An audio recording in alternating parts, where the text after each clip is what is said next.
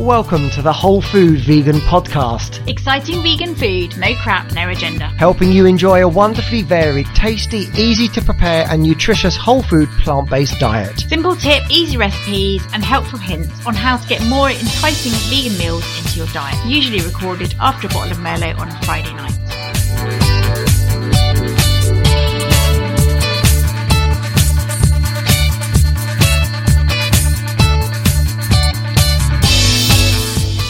Hello, welcome back to the Whole Food Vegan Podcast. I'm Sue. And I'm Mark. Hello, nice to have you back.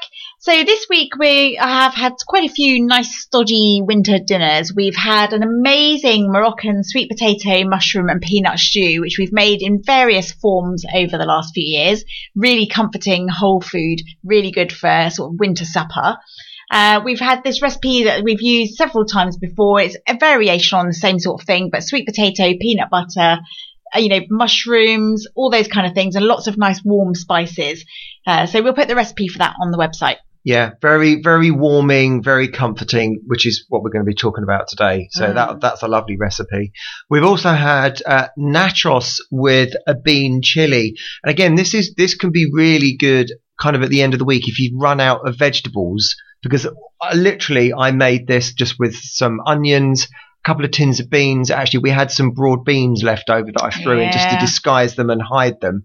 And it's literally just chucking it all together with some passata, some chili, and a bit of chocolate. You've got to get a bit of chocolate if you make a chili. And really a really nice warming way to use up some beans. And we just layered it in with sour cream and those chips, tortilla chips. Yep. I prefer the really cheap tortilla chips. So layered it in with tortilla chips, layer on a bean chili, some sour cream. So to make your own sour cream, we just use soya cream and then put a little squirt of fresh lemon juice into it, leave it for 10 minutes and it sort of coagulates nicely to make sour cream, and vegan cheese, or chuck it in the oven for 20 minutes. Absolutely amazing. Yeah, it's really good. And mushroom stroganoff we've also had, and that's something that, was really, again, a very, very simple after work evening supper. Not masses of vegetables in it, so you probably want to add some vegetables on the side, but the basics of that, again, we'll put a recipe on the website, but basically mushrooms fried with a bit of garlic and then stirred in a bit of paprika, mustard, maybe, a little bit of black pepper, a little bit of lemon juice and some cream at the end, and just cooked over rice or pasta. Really, really nice. Lots of smoked paprika. So yeah, lots of warming food we've had this week. And that's really the topic of our conversation this week about, we're coming to the end of winter. We're still in that period of time where we want nice, warm, comforting, stodgy, starchy, high carb, warm, spicy, sort of nurturing food.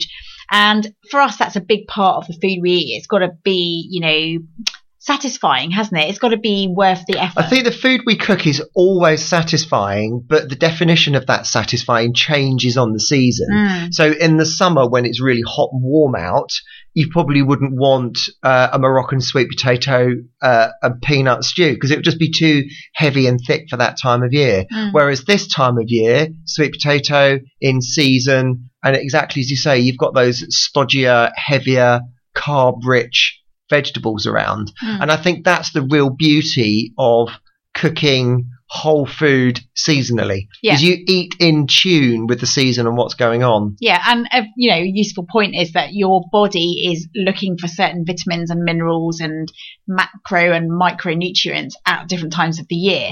So in the winter, you are going to want the more heavier carbs and starchier sort of root veg that's sweeter, satisfies that urge when there's not all the kind of natural fruits and things around that they would have been in generations gone by. We would have just had a very plain staple diet, and it's a way of getting all those sugars to keep our body going, and it's also a way of converting it into fat. So we tend to eat more fattier food in the winter because we need it to keep our energy levels up, because we're burning so much fat just to keep warm. So yeah, heavier food also tends to make you a bit sort of not lazy, but a bit more sedentary.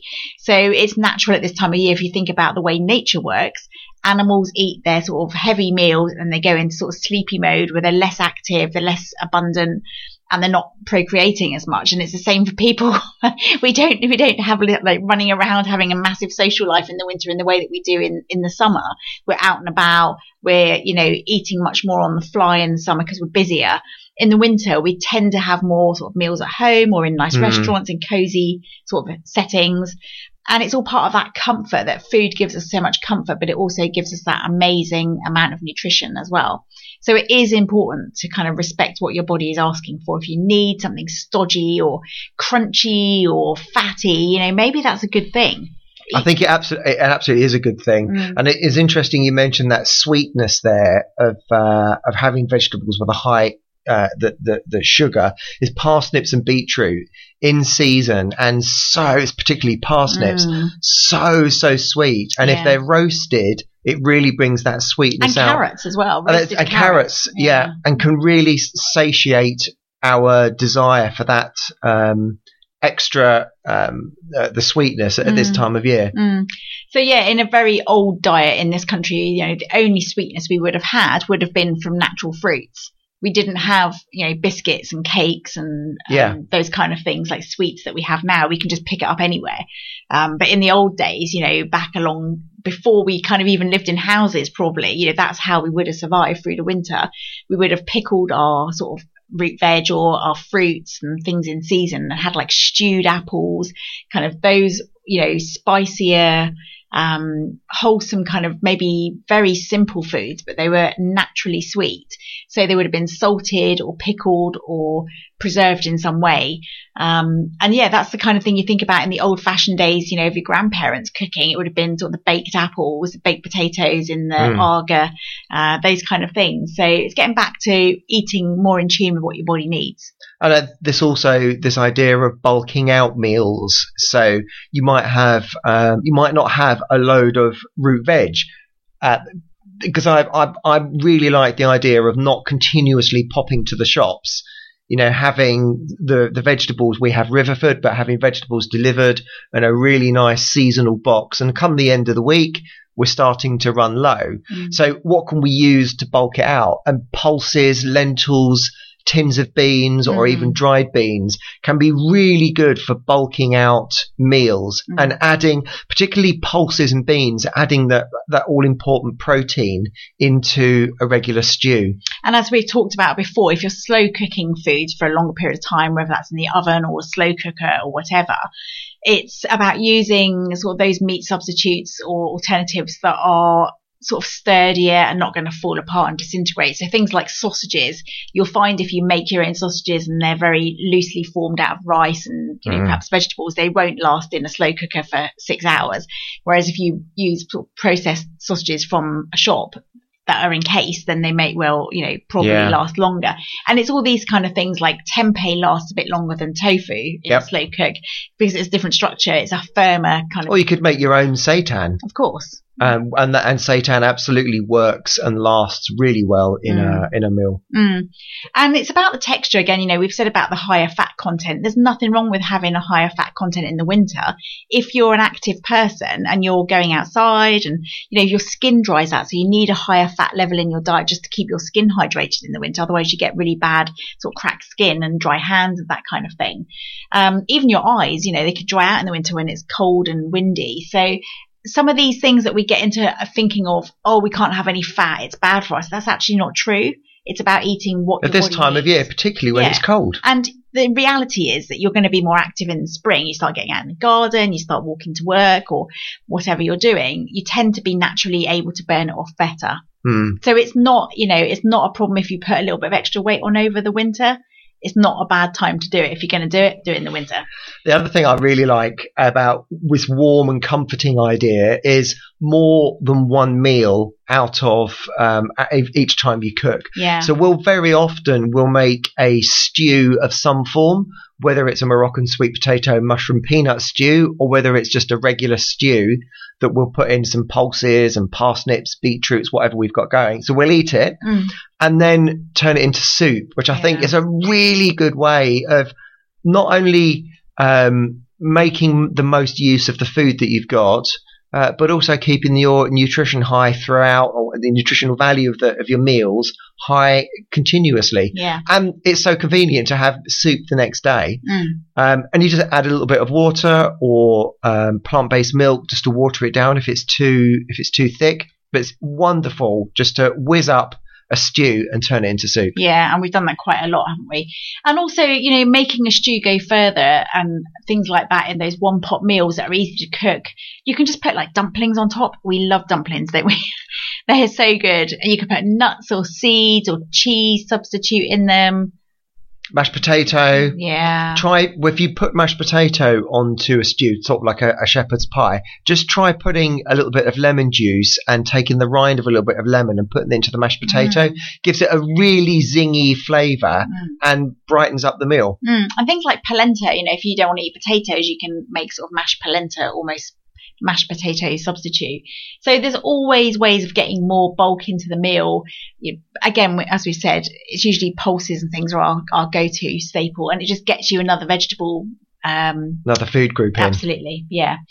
So also you've got a lot of green leafy veg around at this time of year, so they're very, very nutritious. And as we've said about the charts before, if you look at the sort of Liz Cook charts, if you've got one of those in your kitchen, green leafy vegetables pretty much hit every category of vitamin and macronutrients. So again, we're going back to what we were talking about last week about supplements. You don't really need to go out and buy loads of different supplements. If you're eating a healthy, varied diet and it's got lots of green veg in and lots of pulses, you're probably hitting all of those groups anyway. Eat the rainbow. Yeah. So and a little tip, one thing that we do almost without thinking at every single meal is we count how many different varieties of vegetables we have in every single meal, and if you turn it into kind of a little bit of a fun thing, how many different varieties can I get into this meal?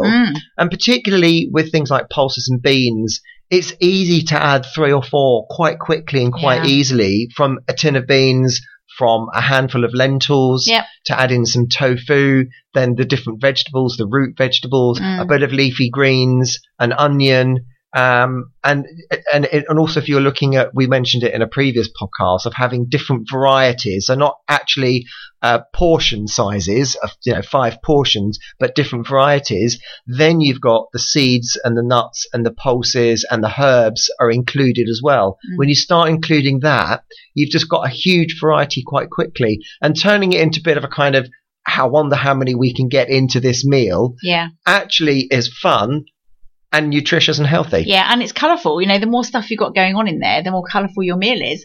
So that's really good. And also puddings. We haven't really talked about puddings very much, but puddings are a really good one in the winter. You can get away with it a bit more. So all those kind of, like we said, stewed apples, rice pudding, you can make all of those vegan. It's really, really simple. Pastry, so you can make pies, fruit crumbles. Yeah, pie, mention it again. But it's, all those like sticky toffee pudding, treacle sponge is fantastic in the slow cooker. And even things like, as we said last week, flapjacks and things like that. Oh, it's so easy to make. And, some of those are really good on a Sunday dinner. Have a nice big roast dinner with lots of nice veggies. And utilise vegetables in pudding. So beetroot, you can make beetroot brownies as a really nice pudding, works fabulously. Carrot cake. So you're still using all of the nutrition from your vegetables that's still seasonal in making puddings. Yeah, and they count as one of your, one a day. So chocolate brownie, got vegetables, courgette, you've got a portion potato, of vegetables. You can, bananas, apple, all those kind of things. It can all go in sweet dishes as well. So be inventive. That's what we say. And don't be afraid to put a side of greens on. If you haven't got anything green on your plate and you get to the end of the meal, just quickly steam some peas or some, handful of kale or chard, something like that, and you've got loads and loads of vitamins. So it's really not difficult, and you can make really delicious, comforting, nutritious food, and you'll really enjoy it. So make the most of being able to eat well in the winter, because that's one of the things I love about the winter is I can have slightly higher fat content meals, slightly stodgier, warming pies. Absolutely brilliant for this time of year. Yeah, really good. Okay, so next week, what are we going to be talking about? So next week, we are going to talk about breakfasts. Okay, this could take some time. It could. I can remember prior to being a vegan thinking, well, what does a vegan have for breakfast? And I quite often see that on some of the forums. People say, well, I just don't know what to have.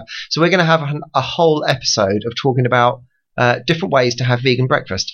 And we're also going to talk about a couple of other meals that we've cooked as well. So yeah, it's going to be good. We're going to talk about cauliflower steaks with lemon and ginger sauce, which is really nice. Again, seasonal cauliflower. Yep, and a Spanish style chard with chickpeas. Again, so a chard, again, seasonal, lots of leafy greens, really nutritious, really cool. Tasty. Okay, so we're hoping that you can join us next week. If you haven't already, don't forget to subscribe to our podcast, wherever you get your podcasts from. If you'd like to get in touch, we'd love to hear from you, love to hear your feedback, and we're looking forward to talking to you again next week. Take care. Right, bye. Bye. Thank you for listening, and if you have enjoyed this podcast, please remember to rate, review and subscribe wherever you get your podcasts from. If you'd like to be featured on the show or to send us any comments, please email behealthy@govegan.online. See you soon.